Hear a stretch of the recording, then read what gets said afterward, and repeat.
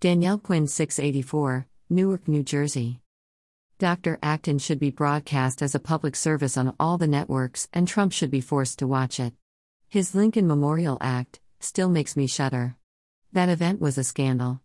Dr. Acton, like Cuomo, is a voice for humanity and the greater good for all of us. Even after sheltering in place since early March, I do thank them both.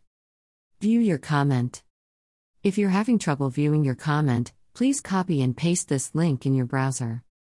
https://www.nytimes.com/2020/05/opinion/coronavirus Ohio Amy Acton.html #comments container and permit equals 106871781 to 106,871,781